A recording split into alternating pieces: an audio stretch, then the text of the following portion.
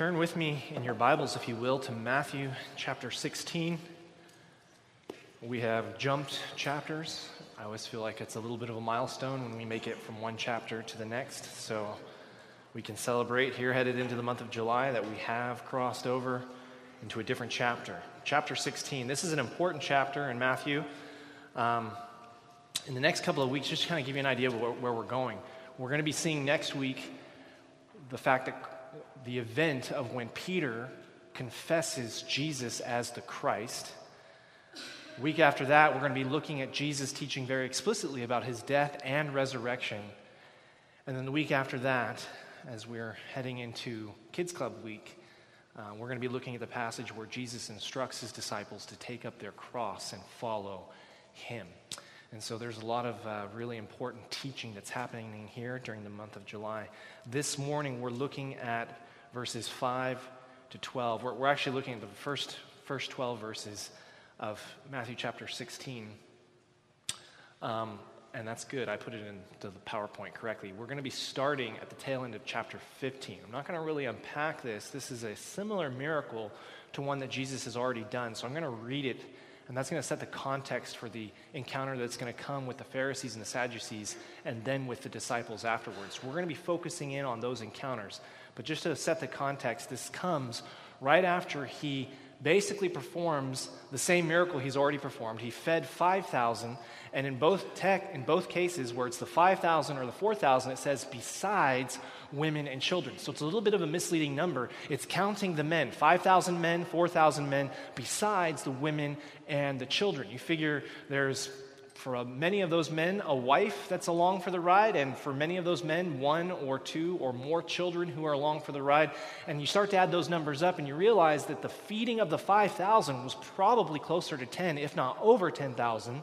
And the feeding of the 4,000, again, was probably closer to 10, if not over 10,000. So these are tens of thousands of people that have been fed miraculously, supernaturally by Jesus Christ.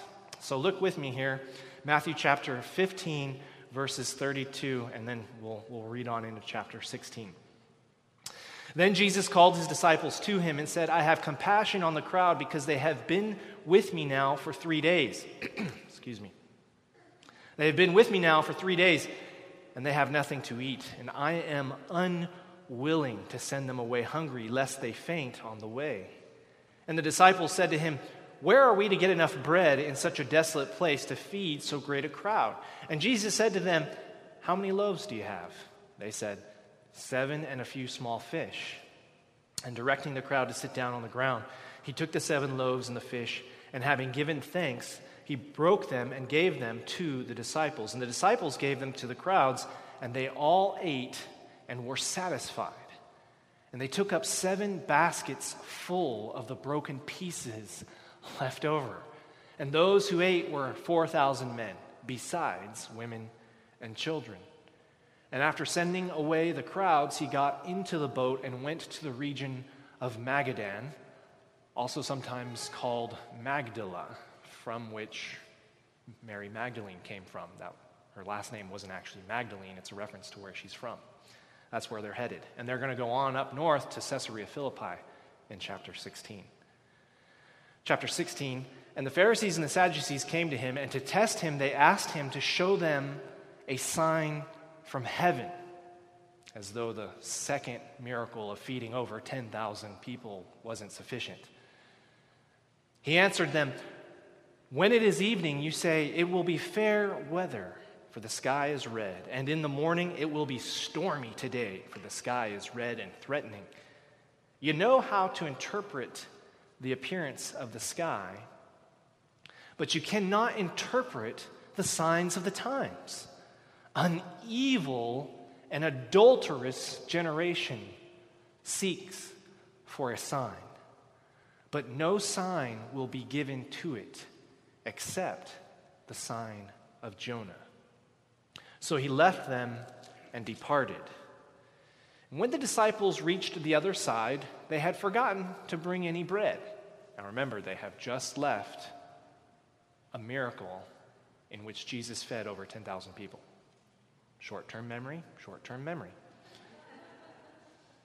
They reach over to the other side, Magdala, okay, verse 6, and verse 5, and they forgot to bring any bread. And Jesus is still pondering this encounter with the Pharisees and the Sadducees, and they're talking about bread, and Jesus says to them, "Watch and beware of the leaven of the Pharisees and Sadducees." And they began discussing it among themselves, saying, "We brought no bread." But Jesus, aware of this, said, "O you of little faith, why are you discussing among yourselves the fact that you have no bread? Do you not yet perceive? Do you not remember the 5 loaves for the 4,000 and how many baskets you gathered?" Which was 12. "Or the 7 loaves for the 4,000 and how many baskets you gathered?" Which was 7. "How is it that you fail to understand that I didn't speak about bread? Beware of the leaven of the Pharisees and Sadducees." Then they understood that he did not tell them to beware of the leaven of bread, but of the teaching of the Pharisees and the Sadducees. Let's bow for a word of prayer. God, we love you and we thank you so much for your love for us. We sang just a few minutes ago, Lord, that no scheme of man can pluck us from your hand.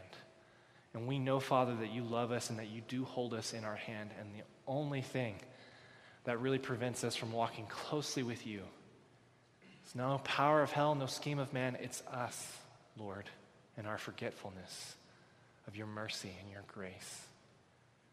The thing that keeps us from walking closely with you, from trusting more fully in you, isn't the pressures of this world or the temptations of Satan.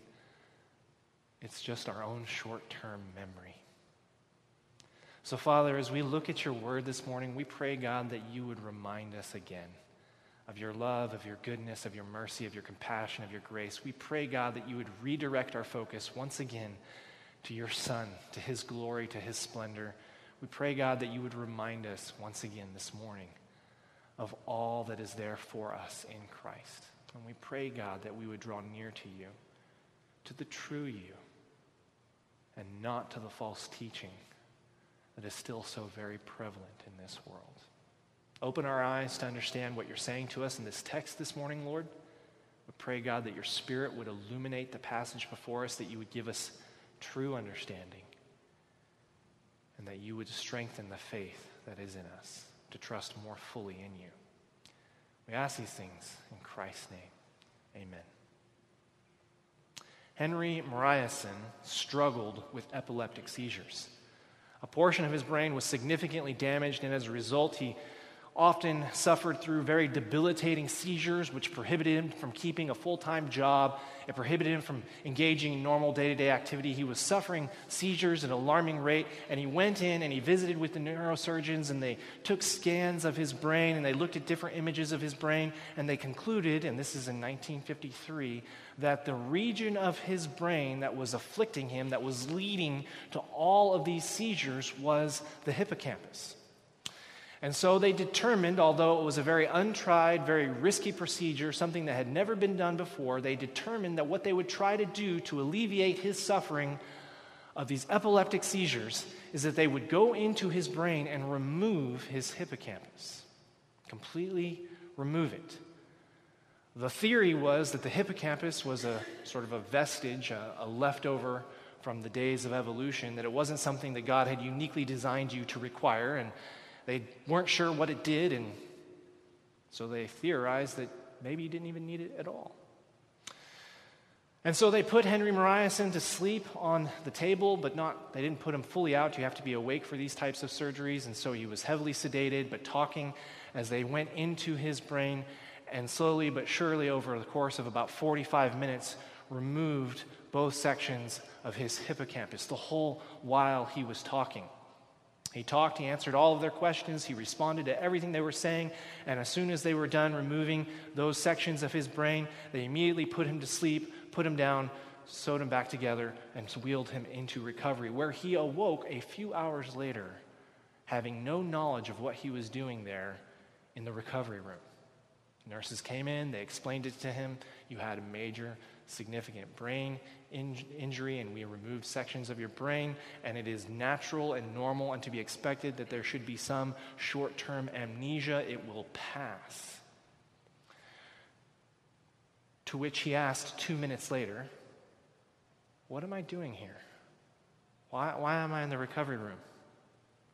To which they explained it to him again, and 2 minutes later, he asked the same question again and again. Famous patient HM, as he was known until 2008 when he passed away, and his identity was revealed as Henry Moriarty. Most extraordinary thing happened to him as he lay on that operating table.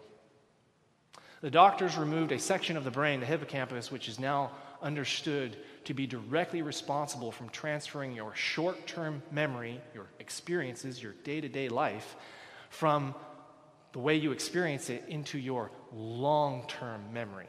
And there's no way to get from the short term, what happened 5 minutes ago, what happened 10 minutes ago, to you now can recall what happened yesterday or a week ago. There's no way to make that jump if you don't have that section of your brain working correctly.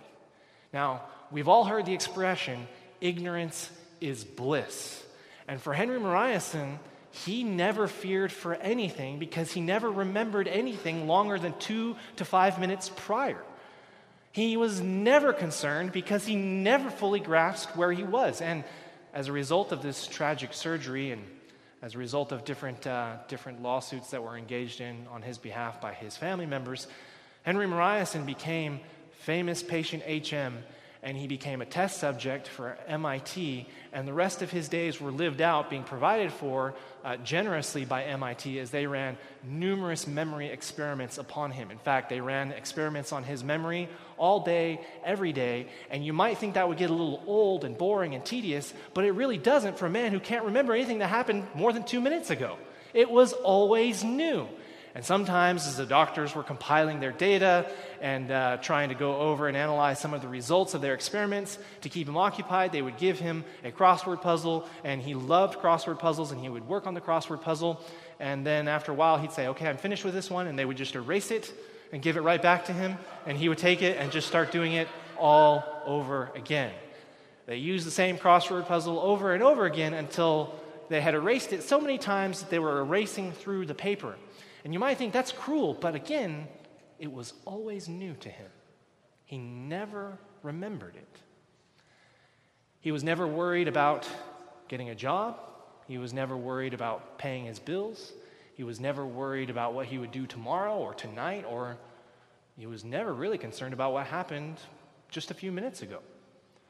He was always in the immediate now. The ultimate existential, no care for the future, no concern for the past. I'm just living in the moment. And he was provided for. He was taken care of. He had the world's worst attention deficit disorder, obviously. You can't remember what you started to do 2 minutes ago. You can't remember how to finish it right now in this moment. So he could never hold down a job. He could never really carry on meaningful conversations with family. But he was never bothered by it. Now, for some of us, you might be thinking, I've had a hard life. I feel guilt over things that I've done in the past. I'm worried over what I'm going to do to take care of my situation tomorrow. And for some of us, you're thinking, it would be nice, maybe, to live in ignorance. After all, isn't ignorance bliss? I want you to understand the real tragedy, though, of Henry Moriarty. Though he never struggled with stress, though he was never fearful for what was about to happen, he never experienced the deeper joys of being married, of raising a family, of connecting with loved ones. He could never grow spiritually. He could never develop long, complex philosophical thoughts. Henry Moriarty was locked in a permanent 2-minute time loop from the moment he was 27 to the moment he passed away at the age of 80. Sure, he did not have the pain of stress and heartache, but he didn't have the joy of a developed, mature, aged life. stuck permanently at 27, not even aware that almost 50 years had gone by. Memory is important to how we grow and mature. The disciples, the 12 apostles that are walking with Jesus, have no neurological deficit. Their hippocampuses are in perfect functioning order. And yet, we encountered them here in Matthew 15 as though they don't have perfectly normal functioning hippocampuses. And their response to Christ is a bit perplexing. It says in Matthew chapter 16, verse 5, when the disciples reached the other side, now they had jumped in a boat to go over to Magdala. And as they're going over to the other side, they get over there and they're realizing that they don't have any food. I don't know what they did with the 7 baskets of food that they collected. They probably left them there to continue to feed the poor. I'm not sure, but for whatever reason, they didn't take all the leftovers with them. So they sail over to the other side, and when they get over, they're like, what are we going to eat? And they begin to discuss it. We don't have any food. Well, what do you have any money? I'm broke, man. I've got nothing. Well, it's late, and then all the shops and all the stores and the markets are closed. Where are we going to go to get food? And immediately you're thinking, guys, you're with Jesus. You just fed over 10,000 people on just a few pieces of bread.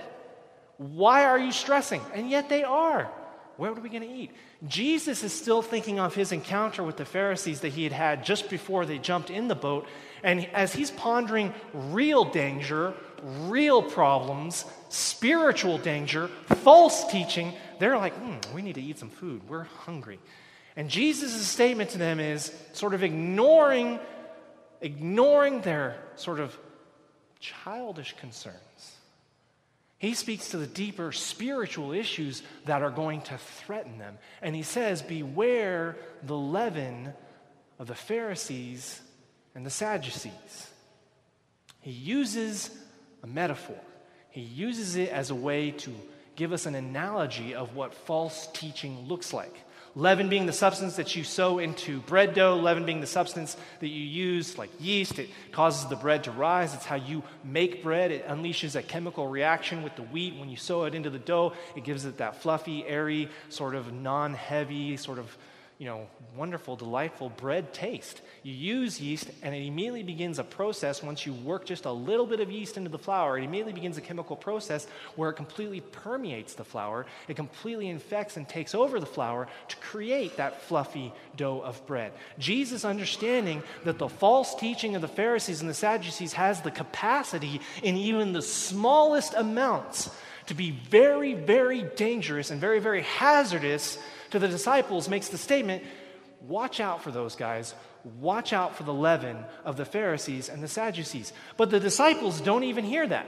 Jesus says leaven, we're thinking bread, we're hungry, and immediately they start to say, we don't really have any bread. It would be sort of like this. Me and my wife are driving down the road, and we're going out onto this bridge, and suddenly I observe that the bridge is out, a section has fallen, and I say to my wife, the bridge is out.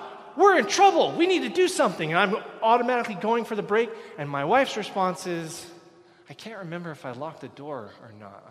I'm kind of worried about whether or not I remember to lock the front door. Now, Shanti would never say that.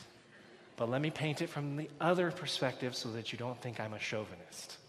It would be like us driving down the road and we come to a bridge in which the bridge is out and Shanti says, the bridge is out, hit the brakes. And I'm like, GPS says it's fine. I don't know what the problem here is, and we just keep on going. Okay, now that's the man's response, all right? So we're equally offending everyone today. Nobody needs to feel singled out. The point being that if we encounter danger, the immediate response is to take the danger seriously and to stop. Whether the woman ignores it or whether the man ignores it, I'm not getting into gender discussions today. The point is, when you hear the warning, when you hear the threat is real, you need to take immediate action. Their response is totally nonsensical. He's just had this altercation with the Pharisees and the Sadducees. He says, guys, beware. It's a strong admonition. He makes the statement, look with me, verse 6, watch. Now, both of these verbs, watch and beware, are in the strongest possible verb tenses. They're in the imperative. Jesus is urging them, watch, pay attention to this, and beware of it, which is a negative term. Be wary of it. Watch out for it. It's bad. Don't get near it. He says this to them, and he says, watch and beware of the leaven of the Pharisees and the Sadducees. The bridge is out. Pay attention. Their response, we brought no bread. We've got nothing to eat. So, to grab their attention and to refocus them on the task at hand, the teaching at hand, Jesus makes the statement in verse 8, "O you of little faith." Now notice what he says. He calls their faith small because he just fed 10,000 people. "O you of little faith, why are you discussing amongst yourselves the fact that you have no bread?" What is the purpose of this conversation? Why is this the most important thing for you to be talking about right now? Verse 9, do you not yet perceive? The word is to perceive, to understand, to grasp, to comprehend, to see what's coming, to grasp it, to understand it, to allow it to inform your perspective. Do you not yet perceive? Now look at the next verse very carefully. Their ability, now there's a chain here. Little faith, understanding, perception, memory. Follow what he says. Do you not yet perceive? Do you not remember? Do you not remember the 5 loaves for the 5,000? Which was like probably more than 10,000. It says 5,000 men besides women and children. And how many baskets you gathered? You don't have to look back, I'll tell you. They gathered 12 baskets full of food. Started off with just a couple of fish and just a couple of pieces of bread. They broke it up. They started passing it out. Jesus prayed. Everyone gets filled. They're like, let's pick up the leftovers. Let's not be wasteful. They pick up the leftovers. They end up with 12 baskets. They end up with more food after the miracle left over after 10,000 people have been filled and are satisfied. They have more food afterwards than what they started. And it happens a second time. 4,000 people, that's the men, besides women and children, probably over 10,000 people. We're talking at this point, there's probably some overlap here in this crowd. It's the same general region. We couldn't say definitively that he's fed a combined total of over 20,000 people because there is some overlap, but it's entirely possible that Jesus fed over 20,000 people at this point. He says, remember the 4,000, by which he means more than 10 or around 10? And how many loaves did we pick up there? How many baskets did we pick up there? We picked up 7. Again, more food collected after the miracle than at the start of the miracle. This just happened. You have small faith. You have small faith because you do not understand. You do not understand because you do not perceive. Your perception is not working. And the tool Jesus points to correct perception, to correct understanding, and to enlarge our faith is our memory.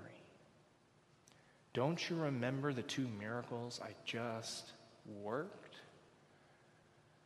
How is it, verse 11, that you fail to understand that I'm not speaking about bread? Beware the leaven of the Sadducees and the Pharisees. Now, how often does this happen to us?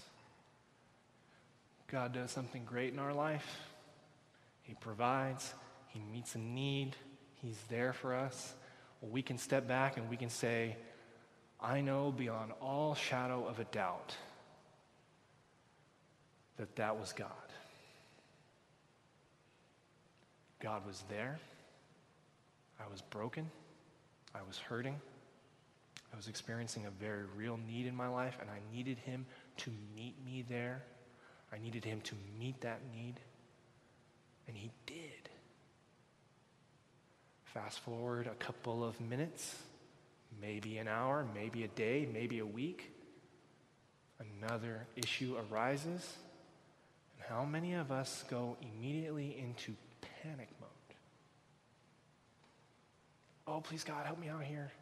It's not wrong to call upon God and ask him to meet your needs, but how many of us, we go from one miracle, one victory, one triumph to the next, not confident expectation that God is going to get us through it. We go from one miracle, one triumph, one victory to the next uncertainty and the next doubting of God. If that's you, don't feel bad. 11 of the greatest saints in the history of Christendom had it way worse, I'm willing to bet, than any of us in this room ever had it. They were with Jesus in the boat. I want you to stop and think for a second. If we are so quick to forget what God has done, then we will be easily influenced by things that will draw us away from the Lord. Jesus is trying to tell these guys something. They have basically abandoned a historical knowledge of what just happened. They are now ahistorical, existential, right now, in the moment, I'm only living for right now kind of discipleship. This is what they've sort of jumped into. They've forgotten the past works. They've immediately forgotten the past miracles. And they, as a result of that, become concerned with very basic needs, which distracts them from understanding what Jesus is trying to tell them, which is deeper. It's further. We sing a song sometimes, Oceans, and we say, we want the Lord to take us out where we can't reach. We want our faith to take us deeper and further beyond where we can walk. Trust in God, confidence in God, builds upon a remembrance and a reflection of his mercy and his grace in your life. But if you are so quick to forget, you will find yourself repeating the same basic lessons over and over again. Jesus wants to talk about false teaching. And because they have already forgotten the miracle he just worked, he ends up talking about the fact that he just worked the miracle. He wants to warn them about real spiritual danger that is coming, but because they have forgotten what just passed, he has to remind them of that. So if we're going to go deeper in our faith, the first thing we have to do as Christians, as brothers and sisters, we've got to develop the spiritual discipline of remembering, of reminding ourselves, of being grateful for what has happened, of being grateful for what God has done in the past, being grateful for the ways that he has delivered us. That's how we go further in our faith. Now notice here, the first thing is this. We have to remember what God has done to go deeper in our walk with him. And the second thing, we have to be careful of those who presume to speak for God, but do not. We can be led astray by a short-term memory, and we can be led astray by false teaching. A number of years ago, I read through the Bible. I wanted to go through it quickly. I normally read like a series of chapters per day, like a chapter here, a chapter Old Testament, chapter New Testament, a section from the Proverbs, Psalms. I'm on this Bible reading plan that takes me through the whole Bible in a year. But a couple of years ago, I decided I wanted to blow through it quickly and just jot down some notes on some recurring themes that popped up from time to time. So I was reading like 5-6 chapters in a row, just going from Genesis all the way to Revelation and just marking down themes and references to those themes. One of the most recurring, and I would say probably one of the most dominant themes in the scriptures, false prophets. We read about it in Jeremiah just a little while ago. False prophets, false teachers. God is concerned to do two things. Number one, to speak to us through the Word, and He is also concerned in speaking to us through the Word to be wary, to be watchful, and to be alert and attentive to the fact that there are lots of people who presume to speak on behalf of God, but do not actually speak according to His Word. They would deceive us. And that makes perfect sense. If you believe in a real God who loves you and who sent His Son to die on the cross for the forgiveness of your sins, and you take Him seriously, one of the things that He says is that there is a very real Satan who is out there. He is the father of lies. He is the father of all deception. And one of the things that he wants to do in your life is he wants to trick you. He wants to deceive you. And it's not obvious. Satan's not going to show up in your life like a red dragon with 7 heads, like you might read about in Revelation, and be like, listen to me. And we'd be like, oh yeah, that's cool. I'll listen to the red dragon with 7 heads. It never works out that way because he knows you're not going to buy into that. The obvious doesn't fool anyone. It's the subtle. The obvious doesn't fool anyone. It's the subtle. Now, we're talking first century Israel. We're talking first century Jerusalem. We got these two groups of religious hotshots. You got the Sadducees and you got the Pharisees.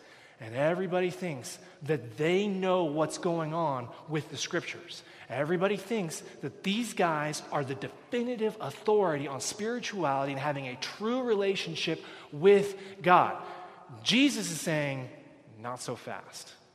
If you go back to the second part of the passage, which is really the first part, look in chapter 16, very beginning of the chapter, verse 1, the Pharisees and the Sadducees came. Now immediately you read that sentence, and for us here in the 21st century reading that, okay, so these two religious groups got together and came to ask Jesus some questions.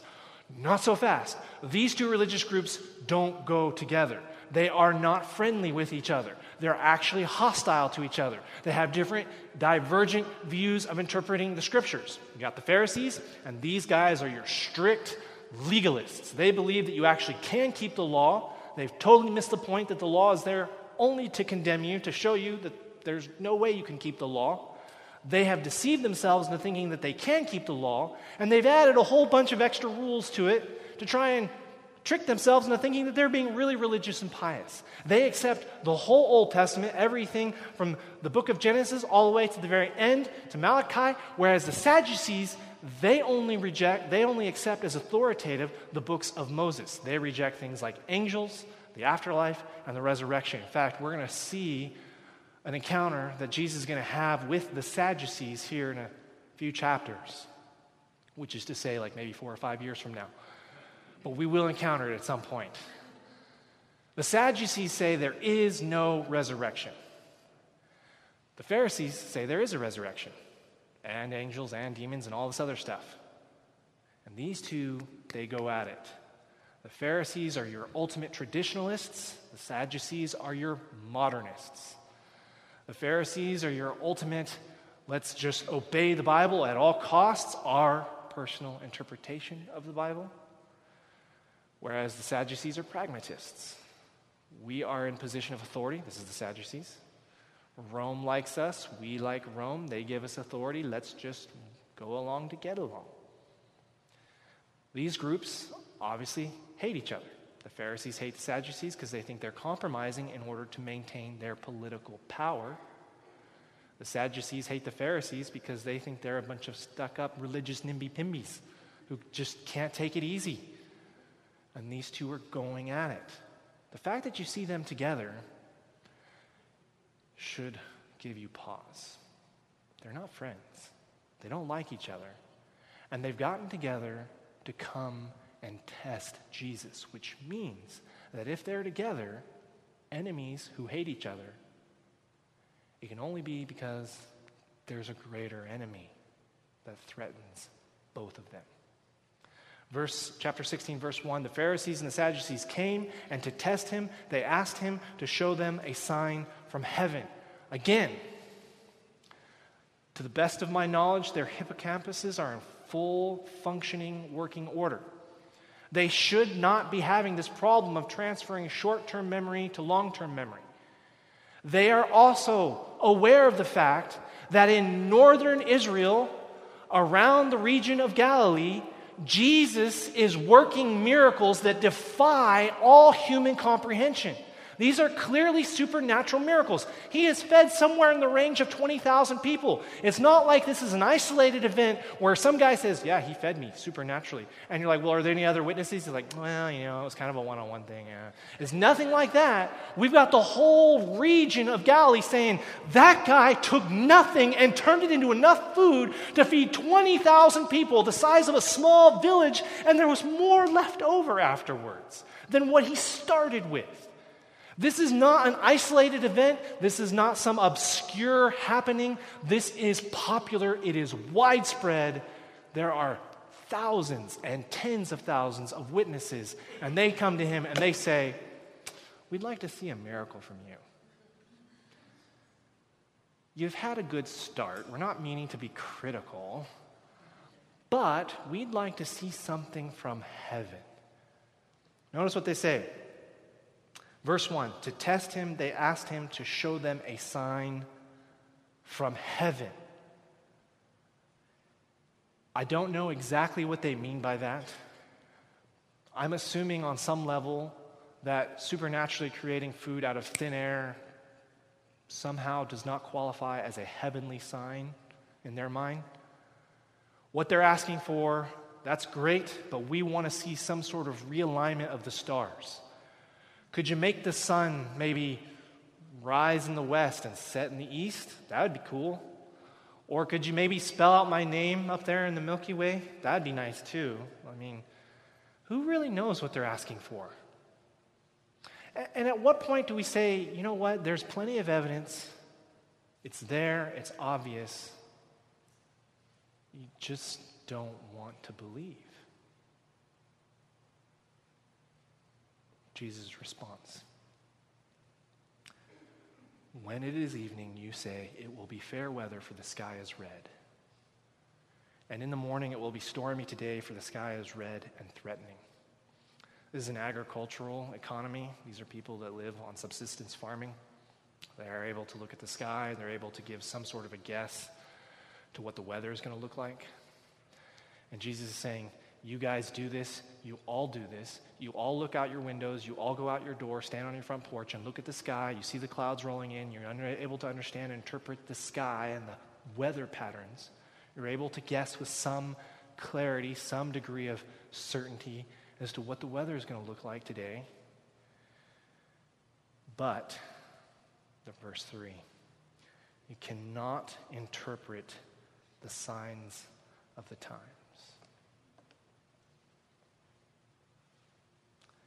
You cannot interpret the signs of the times. Verse 4, an evil and adulterous generation seeks for a sign, but no sign will be given to it except the sign of Jonah. I want you now to consider these two groups side by side. Both groups saw the same miracles. Both groups had access to the same man, Jesus. Both groups were able to reflect upon what he had done. To one group, he says, it's right there, it's slapping you in the face, it's right there, you can grasp it, but you're not grasping it because you're evil and you're adulterous. It's there for you to see it with your own two eyes if you would just see it. To the disciples, he says, I want you to look for something that is very hard to see. They get who Jesus is, but because of their short-term memory, he's having to focus on a miracle. For one group, he's saying, I wish you could just see the obvious. For the other group, he's trying to tell them to look for the subtle. I wish you guys could just get it that I'm Jesus, I'm the Messiah, I'm God. And for this group, he's saying, look for the subtle, look for the dangerous, be wary of the small infectiousness of the teaching of these guys. But because they have forgotten, they're not able to focus on that so much as they have to be reminded of what he just did. Listen, Bridge Baptist Church. There are two things that threaten us. teaching from people who presume to speak on behalf of God, but do not speak the whole counsel of God's word and do not speak from God's word. They will not come to you like seven-headed red dragons from the book of Revelation. They will look really nice. They will smile. They may even wear green polos, khaki pants, with devilishly good looks. Now, how am I to interpret that laughter? That's fine.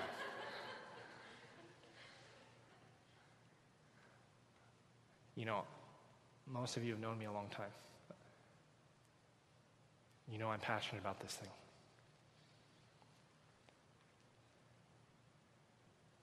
If a man would presume to preach and not quote you book, chapter, verse, this book, what he is saying is not necessarily wrong.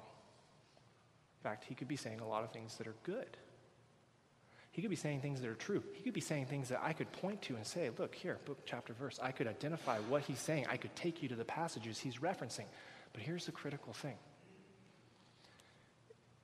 If he's not in the discipline of speaking according to the word, if he himself is not of the discipline of taking you into the word, but he's going to ad lib and quote, even if he's quoting from Scripture, it's very dangerous. Because all the focus is put on him and none of the focus is put upon the book. Jesus is our Lord and Savior. Nice guys who even mean well, like me, could still do a huge disservice to you if they will not direct your gaze to the Word. We live in an age in which we're thinking, let's be pragmatic. Not everyone comes to church with a Bible. Some people are new to the faith. They're not even sure when you quote a passage or you reference an article of Scripture, they're not even sure where to find it. As convenient and as pragmatic as it would be for me to throw every verse up here on the screen, as convenient and as pragmatic as it would be for me to just quote you scriptures and not give you the references, wouldn't necessarily be dishonest what I'm saying. I'm speaking the Word of God, but I'm not letting you have immediate and direct access to the Son for yourself. That's the most subtle danger. And from that, we branch out further, where you've got groups of people who would add to the Word of God, and you've got groups of people who would take away from the Word of God. Classic Pharisee, classic Sadducee, not preaching the whole counsel of Scripture. And we ask ourselves sometimes, how do these guys get away from it? How do they get away with doing these things? How do they trick God's people? How do God's people get misled? It starts off with the nice guy who truly is committed to the Lord, but takes pragmatic shortcuts around the Scripture, making you do the heavy lifting of turning in your Bibles and reading the text for yourselves. And from there, it expands to the Pharisees and the Sadducees, people who would add to the Word of God and people who would take away from it. Just a little leaven, just a little bit can be dangerous to the entire outcome. We start with a focus on Jesus. And we walk with him in his word. Whatever he says, we need it and we need to remember it. Because what he's going to do tomorrow, this is comprehensive. These are lessons that are building on each other. And he can't take us beyond where we are right now. Which means that if we learn a lesson in here today, but forget it tomorrow, the Lord is just going to come right back to here where we were at today. We can't go deeper if we don't remember. Henry Moriarty was a Christian. Gave his life to the Lord. before he underwent his surgery. What isn't often talked about when we talk about patient HM? He was never able to grow deeper in his faith because he had no ability to have long-term memory. But he could still recall things from his childhood that he had memorized, that he had studied. There were still things that he had learned that had stuck in there. And do you know one of the verses he memorized as a child? John 3:16. Jesus says to these guys, you want a sign because you're evil. You don't accept all the signs that have been given, but there's one sign that I will give you. The sign of Jonah. The prophet who selflessly, I say selflessly, it was his sin that got him into the situation, but selflessly told the sailors on the ship headed to Tarshish, throw me overboard. The reason you're all about to die is because of me and my sin. Took all the blame and all the responsibility on himself. They threw him overboard as a dead man, and he was 3 days in the belly of the great fish, only to come back from the depths to go on and complete what the Lord had for him to do. And Jesus' statement to these guys is, you're evil, you're adulterous, you want another sign, I'm going to give you one. Just like Jonah, who threw himself overboard, gave himself up, was 3 days in the heart of the earth, in the belly of a fish. So the Son of Man will take your sin, all of it, on himself and will give himself up in your place on your behalf. He will allow himself to be thrown overboard by us, crucified on a cross, raised again, conquering over death on the third day.